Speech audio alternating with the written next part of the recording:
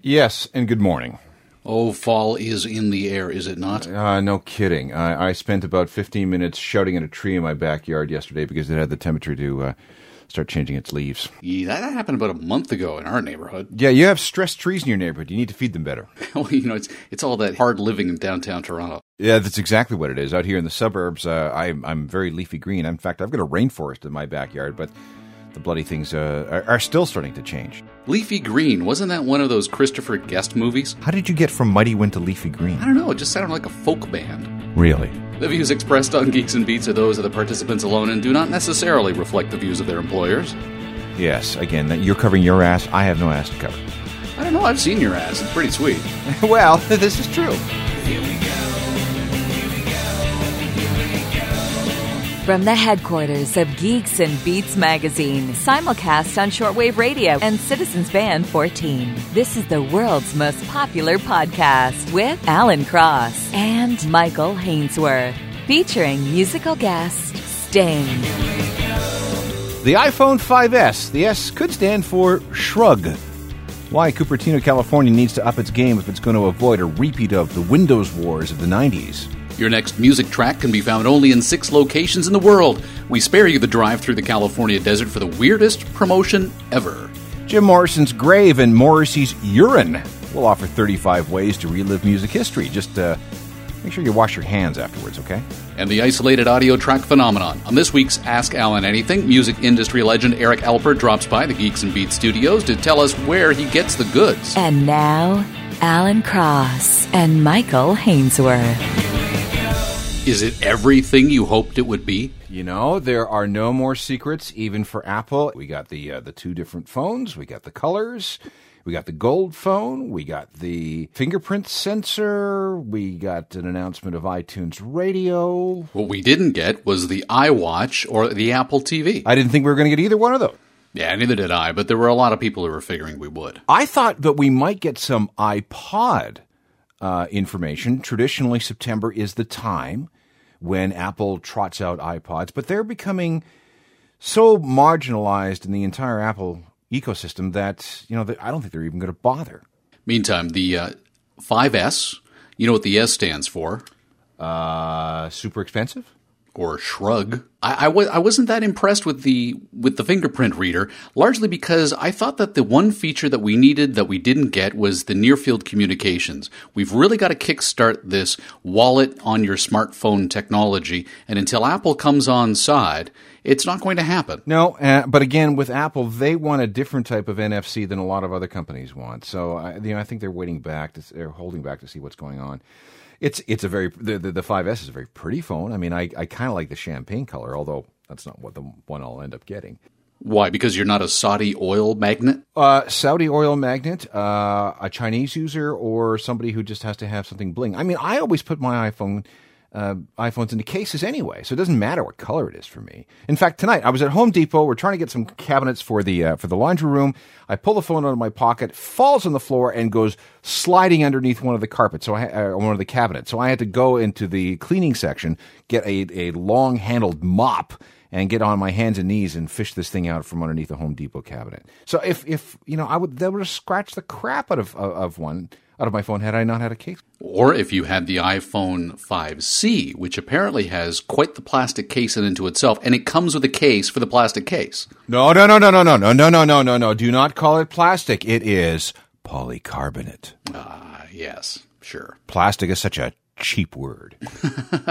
But the phone itself wasn't as cheap as many had thought it was going to be. No, let me just look it up here. It is $99 for the 16 gig and $200 or $199 for the 32 gig, but it's on a 2-year contract as well. Yeah, and we don't have 2-year contracts. We have 3-year contracts. We will soon have 2-year contracts. January. But yeah, I mean, but $99 for a brand new iPhone, that's actually pretty good. This is something that they needed to do. They needed to get into that entry-level market. This is going to be especially popular for people who have been on the fence and have gone for a cheap Android phone instead of an iPod or iPhone because they couldn't afford it.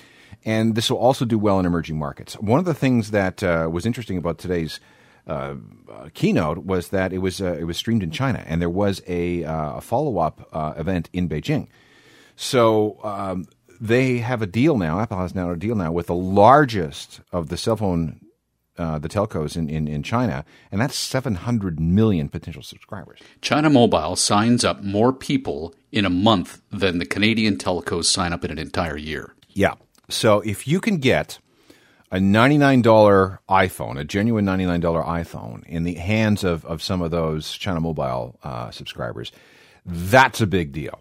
Now, you of course, you saw the stock. Everybody just shrugged it all off and said, yeah, whatever. I think any disappointment was already built into the stock price. Yeah, the term is buy on rumors, sell on news. Yeah, so there was no news, so people sold. But you still have an incredibly healthy company that I think what's their 11 times, their multiples 11 times. So they're doing well. But there was I agree, there was a pretty big shrug. I mean, usually because I'm not a fanboy, but I am part of the Apple ecosystem. Usually I would go, oh, okay, well, I'm going to have to get this new phone. Now it's like, yeah, you know what? I'll upgrade to iOS 7. I don't need a processor that much faster. I don't need the fingerprint reader. I don't need a gold case. Well, Steve Jobs once proved that we don't know what we need until he gives it to us. Unfortunately, he's 6 feet under. Yes. Now, one of the things that I am interested in is iTunes Radio. That will remain a U.S.-only thing for a while. There are plans to roll it out in other territories, but we just don't know when. Spokesman wouldn't even address that. But I thought it was kind of cool that during the keynote today, they gave it a very 2 minutes on iTunes Radio, but the playlist they put together was a Rush playlist. I thought that was kind of cool. There's got to be a Canadian down there somewhere. This has got to be the coolest promo for a new track I've ever seen in my life. Yeah, there's an Australian band called Cut Copy, and they have a new song called Free Your Mind. And there were only 6 places on the entire planet where you can hear it. What you have to do is, there's someplace in Australia, there's Chile, Detroit, someplace in the California desert, one in the UK, and I think I'm missing one. But you find these billboards, and they're multicolored, and they say Free Your Mind on it, and that's all. But if you have the band's website opened on your iOS or Android device, and you turn on location services, and you turn up the sound, only then will you hear the single. So there's only 6 places on the planet where you can hear it. And I found some live cams that are focused on each of these billboards. They're showing things in real time. I think it's really kind of cool. Yeah, the 6th one is Mexico City, and the exact location of each billboard is also given in latitude and longitude. See, that's cool. I think that's a very global way of looking at things. Very limiting, however, I can only imagine, particularly since one of them is in the California desert. I applaud their innovation with this one. Okay, but how much actual earplay are you going to get on this? I have no idea what the return on investment is. This has to be fairly expensive because billboard space, as somebody who once in a previous life actually had to purchase billboard space, it can be very expensive, especially the production. You pay for the space, but you also have to pay for the production of the sign itself, and then you have to, with all this location services and local sound, you have to build that into your cost as well. They have this saying in the advertising business that 50% of advertising works, we just don't know which 50%. I can't imagine this is the 50% that works because the billboard reads with a solid color background, nothing more than 3 words, Free Your Mind. Yeah. Not even freeyourmind.com, not even open up your iPhone here and you can hear a track. If you didn't know about this story, you wouldn't know that this billboard had anything to do with anything. This is true. However, this could be merely phase 1. So they may roll out additional things to go with this. I would like to see the ad planning for this one, who proposed it, and how they saw it all playing out in the long run. Meantime, Sony's released a new camcorder that would allow you to basically make a music video to go with this track. Well, this is a really good idea. It is the HDR MV1. Which just rolls right off the tongue. Yeah, see, Sony has never really, since the Walkman, they've never really come up with a catchy name for any of their devices. But it's a small camera. I mean, I know a lot of bands that are doing music videos on iPhones or mobile phone cameras. And then there's, flip cams. I did something recently. I did an ad campaign for Mazda, which will start showing up shortly. That was done entirely on a flip. Oh, really? Yeah. Was that a stylistic decision they made, or was that we don't want to spend $80,000 buying a proper camera and a guy to go with it? It was, hey, we want you to review this Mazda M6. Can you do it cheap? And I said, I suppose. So I did it cheap. I got somebody to help me and held a flip phone and then edited it at home on like Movie Maker or something, and there you go. HD cameras have come way down in price. Oh, I know. I had the HDR1, not the HDR MV1, the original one, and it was $1,700 when I bought it, and it's like $400 now. Well, yeah, and this one here with the 16 megapixel camera and a wide-angle Zeiss lens. 120 degrees. You can get right up there into the basest nose. Yeah. And it's got built-in stereo microphones. It does high-quality audio. It says it's ideal for band rehearsals, practice sessions, and live gigs. For $300 US, that's a pretty good deal. Because then you just you download it into the laptop, and then you could edit something on the bus or in the van. And a lot of artists will set up a camera at the back at the soundboard to document their live performances. So it's a good way of creating game films. Go back and review the gig and see how well you did. 16 megapixels, nice. 120 degree wide angle lens, nice.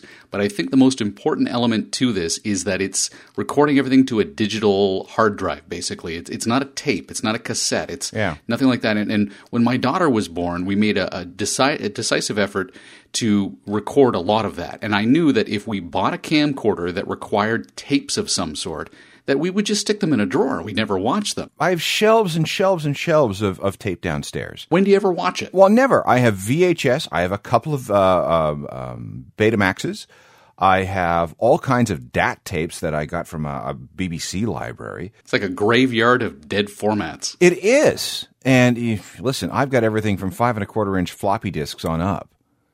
And I have no idea what to do with them. But I'm afraid to get rid of them. I haven't got anything that will play a 3.5-inch floppy. Yeah, you can buy a USB-based 3.5-inch floppy disk drive for like $20 now. Can you? You can. Can you still buy them? Yes, you can still buy them, as a matter of fact. If you recall correctly, there was an entire period in cinematic history where the entire world could either be saved or destroyed using a 3.5-inch floppy disk. No, it was actually an 8-inch disc. Oh, well, yeah, now you're going back to the 70s. I'm going back to War Games. It hasn't learned. Is there any way to make it play itself? Yes, number of players 0. I saw what's his name? Matthew Broderick. Matthew Broderick did in War Games, and he had 8.5-inch or 8-inch discs. There's an Ali Sheedy joke in there somewhere. Somewhere there is. Yeah. Okay, pop quiz then, Mr. War Games. What was the name of the computer? 7. Come on. Learn, goddammit. Whopper. Point Cross. Yes. You had a really interesting article here about if you're planning to make some sort of musical pilgrimage, here are 29 suggestions. I have made lots of these musical pilgrimages. You've made like a third of them. I have. My wife and I have this thing about modern history, and what we like to be able to do is go to where things that happened in our lifetimes actually happened.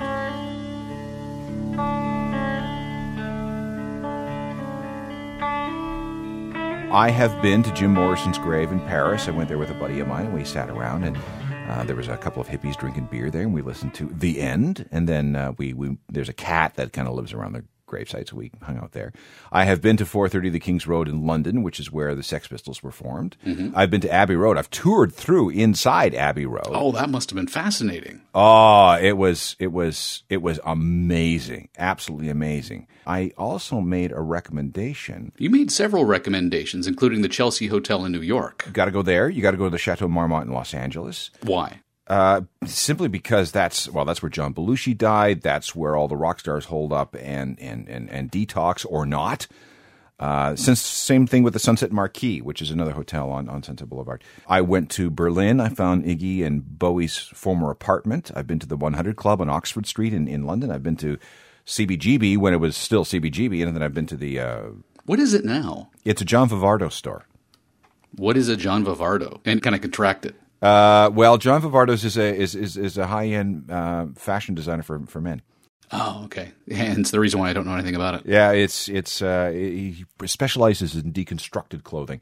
I don't look very good at him. You mentioned Père Lachaise Cemetery in Paris. While you were in Paris, did you go to the catacombs? I have heard about the catacombs. We were on a trip up to Normandy to storm the beaches, and we never had a chance to go to the catacombs. But I would love to take that sort of. My wife wouldn't do it because she's claustrophobic. Oh, it's very claustrophobic. You go down maybe about 5 stories down this almost winding spiral staircase cut into the limestone in Paris. The history of it is that originally they were pulling limestone out of the ground underneath the city of Paris. And a couple of things happened by about the 10th century. Not only were the cemeteries well within the city limits and they became overcrowded, but also underneath the city of Paris, it became like Swiss cheese with all of these various things. And so what they did was they said, let's kill 2 birds with 1 stone. Let's stop quarrying underneath the city. And second, let's pull all of the bones out of the boneyards and stick them in the catacombs themselves. But what makes this unique is that they didn't just pull a body out and stick it right the way they had pulled it out of the ground back into the catacombs. They were organizing the bones. Somebody with a huge sense of OCD was initially responsible for this, because if you go down there and you see it, and it goes for miles, there are stacks of nothing but femurs, followed by an entire row of skulls, followed by another stack of femurs, and it goes back maybe 16 feet deep beyond what you can see and 20 feet wide in all of these little pockets throughout the catacombs. Wow. Okay, I got to do that. What you also have to do if you do it, bring a baseball cap that you don't mind getting ruined, because it is still a limestone quarry and there are bits and drips of water and stalactites and stalagmites all over the place. And you walk out of there and your hair is virtually white. Yeah, I bet. I've done some cave and tunnel walking. There are the Cu Chi tunnels in Vietnam, which is what the Viet Cong used to, what they tunneled under occupied South Vietnam to attack the U.S. Marines. Mm-hmm. That was really, really claustrophobic. And the other one I did was a secret tunnel that the North Koreans created into South Korea in anticipation of an attack. And that was weird and dirty and very wet. There was a military background to the catacombs as well. During the Second World War, the French resistance was using the tunnels because the Nazis were really quite religious. They were spooked by this whole idea. Right over the entrance, once you get down those 5 stories, it says, beware the home of the dead. And so the resistance knew that the Nazis weren't going to go looking for them through there, and it had been used by smugglers for generations before that as well. But the thing is because it's technically a cemetery, while I pulled up my tripod and started to take a 360-degree panoramic photo, a guy walked up to me who worked there and said, excuse me, what do you think you're doing? So I only got a partial panorama. So if you go to geeksandbeats.com, I'll post it online. You can actually move the mouse around and zoom in and zoom out. It's really quite creepy. Okay, I'm going to have to check that out. I will go. I don't think my wife will go, but I think I will. Time now for Ask Alan Anything. 323-319-NERD is the address. Is the phone number, and you call that and you leave us a message for Alan. It could be about anything. It could be about your favorite band. It could be about something you didn't know about a particular song. It could be about that suspicious rash. I'm not a doctor, but I am very acquainted with suspicious rashes. Hi, it's Grant from Brampton. Alan, where the heck are all these isolated vocals and rhythm tracks coming from? Eric Alper has collected the isolated tracks of Pink Floyd's Dark Side of the Moon and has made them available in a mix and match. And I am not frightened of dying. Any time will do, I don't mind. Why should I be frightened of dying? See no reason for it. You got to go sometime. I have become addicted to this whole concept of isolated vocals and isolated tracks. Thank you, Internet, for doing this. It's a what people have done is they've gone back to the master tapes and they've pulled out the individual tracks and posted them online. There was one that came out last week that featured nothing but the vocals and the harmonies from the side B of the Beatles' Abbey Road. And it is gorgeous. Absolutely gorgeous. I found one this morning from a bass player site called No Treble that features nothing but the rhythm track from Led Zeppelin's Immigrant Song. So you hear John Paul Jones and John Bonham playing together, and you get to hear, how the song comes together. And you hear these wild bass runs that John Paul Jones is doing. It's fantastic stuff. So when I ran across this from Eric, I thought, wow, build your own Dark Side of the Moon. Super cool. Let's bring Eric in on this conversation to figure out where he's getting all these in the first place. Thank you for calling Entertainment One Television and Entertainment One Music. If you know the extension of the person you'd like to reach, please enter it now. To reach our company directly. Success. Hey, look at you. You got it. It worked. It works. Okay, good. What is it with you that gets you all of these fabulous isolated tracks? Who's your contact here? I have no free time whatsoever. You know what? It's just digging a little bit deeper into YouTube and finding the really cool isolated tracks, because there are a lot of them out there. But some of them are from video games like the Beatles Rock Band, which aren't really, 100% official. And some of them they're using okay quality to actually separate the tracks so that the guitar doesn't bleed into something else. So it's just a matter of finding and digging around and listening for, I guess, for sometimes the best ones that are out there. I love the fact that people are doing this, because it gives you a real insight into how the song is constructed, how it was written, how it was produced, and then how it was all put together. It's amazing. It is, and you just have to marvel, especially when it comes to groups like the Beatles and the Stones, and even artists like Marvin Gaye, just how great they were at their instruments, whether it was the guitars or drums or their voice. Those are thousands of hours worth of practice in little dingy bars that are no longer there to actually make them great. And then you have somebody like Jack White's isolated vocals for Fell in Love with a Girl, that you can just hear him yelping, and all of those hours listening to those blues performers have really taught him something. Yeah, at the same time, on the flip side, you've got isolated tracks of people like Linda McCartney and Yoko Ono.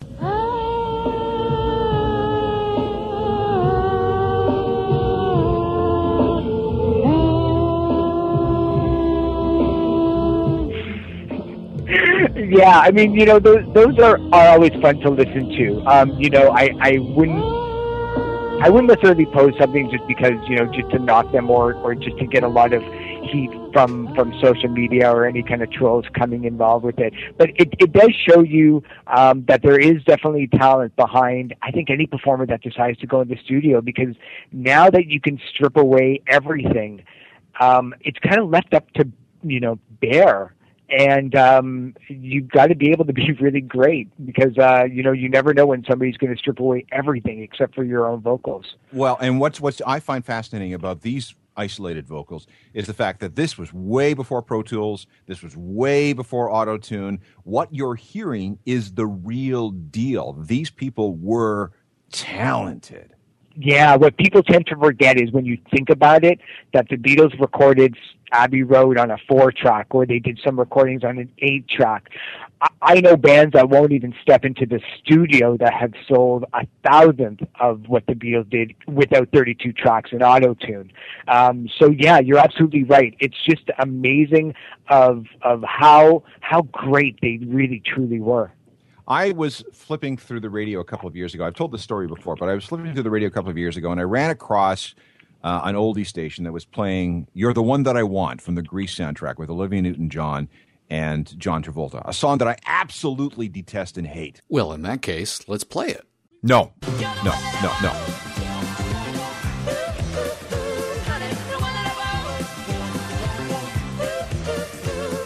But for whatever reason, I left it on, and I began to listen to it. And I began to listen to the quality of the vocal performances. Olivia's voice, just so carefully controlled, breath control, tone control, vibrato control. And then John Travolta comes in, and again, same sort of thing. Tremendous vocal control. And suddenly, after about 45 seconds of listening to this song that I would rather stick needles in my eyes than listen to the whole thing, I had a new appreciation for it because I realized that these people did have honest to God talent. I think you've hit the nail right on the head. I think that when you listen to Under Pressure by Queen and David Bowie, you realize that there is real talent behind it. And it does give you an appreciation for it. I'll give you another example. One of my favorite ones that I posted on the Isolated Tracks area are the Bee Gees. And forget what you think about disco and forget what you think about Saturday Night Fever, because it's kind of cool now, and before, maybe 10 or 15 years ago, nobody would readily admit the fact that they listened to disco. But you hear how crystal clear Barry Gibb's voice is and the range. Tragedy, when you lose control and you got no soul, it's tragedy. When the morning cries and you don't know why, it's hard to bear.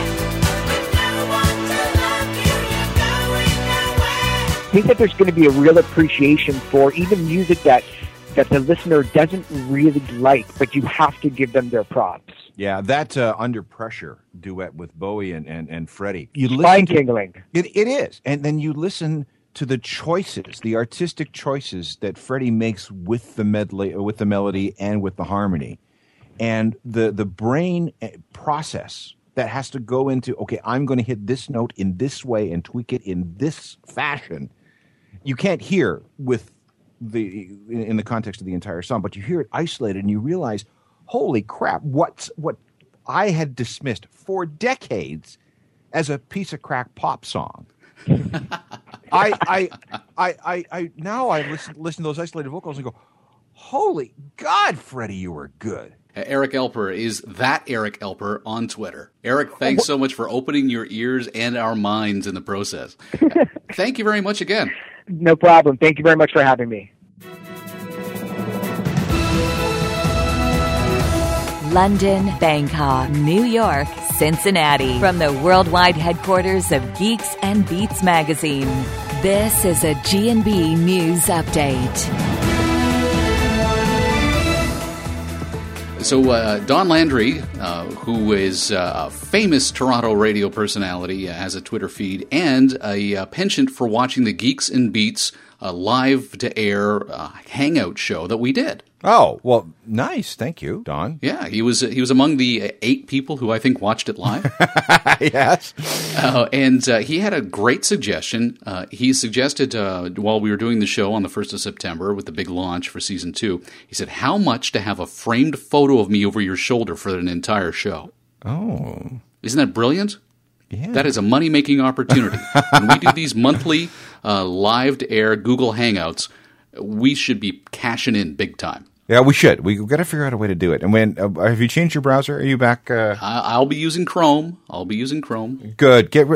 Firefox is a bad idea. I have to confess, when we did the Season 1 on Google Hangouts, it was such a disaster that when I edited the actual show for iTunes, I don't think I included anything that had anything to do with the actual Hangout in the episode. I was that embarrassed about how poorly it went. Okay, well, we'll figure it out. Listen, it's only a test. Okay. I had suggested as an alternative to having a framed photo over my shoulder for the show is that perhaps, maybe, if he was willing to open his wallet wider, he could sit in the chair over my shoulder and stare into the camera the whole time. That's interesting. And so his response was, that'll be fine so long as he can have his website address on his forehead. Okay. I need a green screen. I'm thinking about some green screen technology. That way I can change my background on a minute-by-minute basis. Brilliant. Meantime, Rob Brown, Twitter handle Sound in My Memory, asked to know what it would cost to co-host the actual show. Oh, hell, I have no idea. We got to put together a rate card. I think we need to. We talked to the sales... Oh, we don't have a sales department. Maybe we need a sales department first. Maybe we need a sales department. Exactly. And then Thomas Foster just tweeted, relaxing and listening to the latest Geeks and Beats. Thanks for the love, Thomas. That's good. Oh, and I have to talk to iTunes today. Maybe put us up on the front page again. That would be really helpful. I'll see what I can do. The ratings are through the floor since we came back. Well, listen, we were gone for a month, and nothing gets done in August. So it's just a slow build until we get back to where we were. Yeah, right back into hurricane season. That's when the show picks up. Yes, that's true. Well, no, it is hurricane season. Meantime, you've found a historical, musical artifact. Is that really what I want to call it? This kind of goes back to the musical pilgrimages. A New Order created this nightclub in Manchester called the Hacienda, which is not there anymore. It was torn down and turned into condos, and they sold it off piece by piece. For example, you could buy a piece of the dance floor, you could buy a piece of the bar, and some guy went and bought some of the urinals from the men's room, as opposed to the urinals from the women's room. Well, he built a display case for the urinals, and he claims to have never washed them. So there could be some actual urine DNA from people like Ian Curtis and Morrissey and Sean Ryder and Tony Wilson and Marquis Smith and maybe even Madonna. Well, maybe. Because the club played her, or she played the club, depending on your perspective. So if you want these things, they're available. I couldn't find the actual listing on eBay, but the story from The Independent in the UK says that it's the guy selling them. And the starting price is £15,000. Best of luck. Yeah, Mike Shepard is the man's name, and he said that the reason why his buddy bought him the urinals in the first place, because it was one of these things where he couldn't make it down to the actual auction itself, and he said, "Here's a couple of bucks, see what you can pick up for me." And his buddy said, "Well, I'm going to get him these urinals," and it turned out to be just perfect because apparently the guy used to do bathrooms as a renovator in the first place. Oh. So what was the original price? How much did he pick them up for? He writes, there was an auction at the Hacienda back in 2001. I couldn't go, but a friend of mine went, and I gave him a couple of £100. And I asked him to get me something substantial. Okay. And that's what he got. And not only, apparently, did he not wash them before putting them in the case, I wonder if they're hermetically sealed in the case, because that would be pretty critical if you want to do some sort of dinosaur DNA reconstruction like they did in that movie. Yeah, but wouldn't it smell? Not if it's encased and hermetically sealed. That's true. Okay. What was weird to me, though, is the reason why he was selling the urinals in the first place. The last line in the independent.co.uk article is, Mr. Shepard said he had to sell it because he's planning to move house next year. And there's just no room. It seems like an odd reason to unload such a significant piece of memorabilia, don't you? Yeah. Well, maybe he finally got a wife who had some better sense. This is nothing that I would have in my house. Particularly not in the living room. Well, no, I'd have a piece of the dance floor or the bar or something, or maybe something from the DJ booth, but I wouldn't have the urinals. Wouldn't that be great, though? You go in, you have a bunch of friends over, and they go up to the washroom, and there's like a row of 6 urinals. Ozzy has that in his house, apparently. You know who else has a urinal in his house? That Brian Baumler, the HGTV home renovation guy. Really? Yeah, we were watching one of those shows. We call it yuppie porn. Yeah. So we were watching one of those renovation shows, and he put one in his own house. His wife was revolted. Can I plug a show that I'm doing now on TV? Oh, please do. The cable channel Bold has been rebranded as Cottage Life. And I am the voice for a program called Selling Big, which follows Ritchie Brothers Auctions of Grand Prairie, Alberta, and their attempts to sell $1 billion worth of used construction equipment. Did you get any construction equipment as swag or graph? No, not yet, but I could ask for a Hyundai Digger. Yeah, backhoe would be nice. Backhoes are too small for these people. They have these giant trucks and forest clearers and things that they use in the oil industry. Oh, you could use something like that against the neighbors across the way next time they act up. Well, there's somebody over my back fence that spends an awful lot of time partying late on Fridays and Saturday nights. So, yeah. Just scoop the whole party up and ship it down the street. No, you mulch them. Wood chipper. Catch all new episodes of Geeks and Beats Wednesdays on iTunes. And watch for Geeks and Beats magazine on a newsstand near you. To be part of next week's show, call area code 323-319-NERD. Follow the stories on Twitter or Facebook and get your dose of Geeks and Beats anytime at geeksandbeats.com. The Geeks and Beats podcast would like to thank the National Science Foundation.